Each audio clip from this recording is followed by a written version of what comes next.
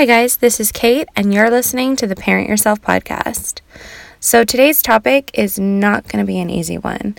We're still talking about the people in your life. We're just getting a little bit closer to home.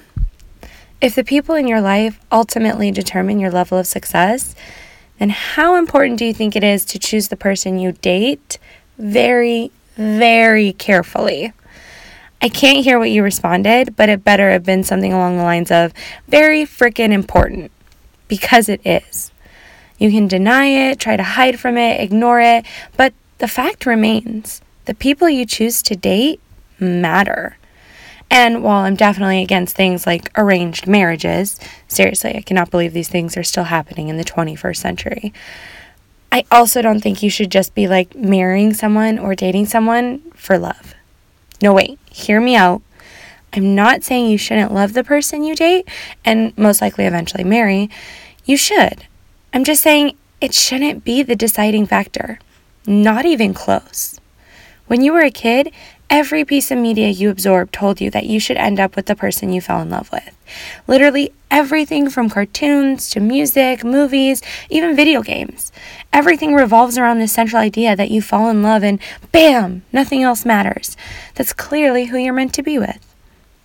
The sad thing is that most people continue on into adulthood still believing this foolish, childish, extremely naive idea that love really is the only thing that matters. But as anyone who didn't end up marrying their childhood sweetheart can tell you, you're probably going to fall in love a lot. Seriously. With most relationships, there will be at least one point where you convince yourself that this might be the one. You love everything about them, and this is clearly a love story for the ages. You can see yourself marrying them. It's batshit crazy, but it's true. 90% of people do this in almost every single relationship they're in. And then you break up.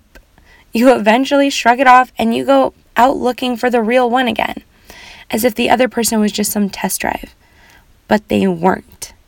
You actually were in love in that childish romantic sense that's been instilled in your head, which is why the idea of the one is so ridiculous. And it's also why it's so important to actively parent your dating life. Yeah, I know, that sounds so insanely unromantic at first. Maybe.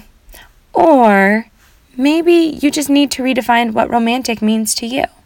Because a whirlwind romance where you fall in love with someone, get married, and then 5, 10, 20 years down the line, end everything in a messy, ugly divorce full of hatred and blame and bitterness is not what I would call romantic.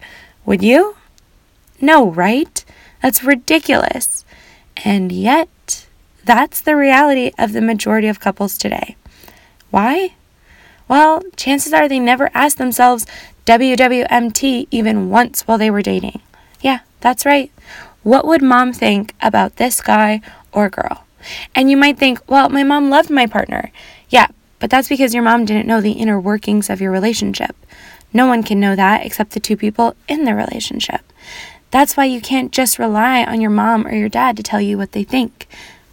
You have to literally put yourself in their shoes and ask yourself, if I were my mom, how would I feel about the way this guy, girl treats me? How they act, how they respond to my dreams and goals.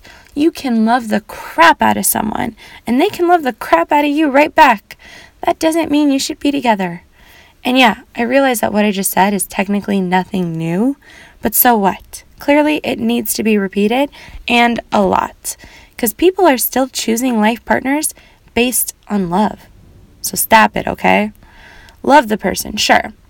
But seriously consider what, for example, your mom would want for you in a relationship. Come up with a list right now. Just start shouting stuff out. Respect, trustworthiness, same values, ambition. But don't just come up with a list. Actually examine your relationship based on that list. And don't, whatever you do it from your own perspective. Because that literally never works. You're the one in the relationship, and clearly you're in it for a reason. There's a reason we have the saying blinded by love, because you really can be. So step out of yourself for a second and consider your relationship from the perspective of the most loving, caring person who has your best interests at heart, your parent. It's not easy to do, but remember, life isn't easy. So enjoy the challenge of trying to see things from a completely different perspective.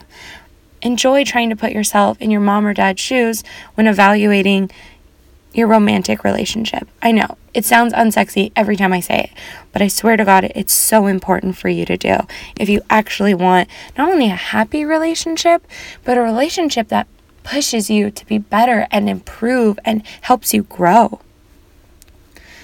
So, for today, guys, happy parenting. Until tomorrow.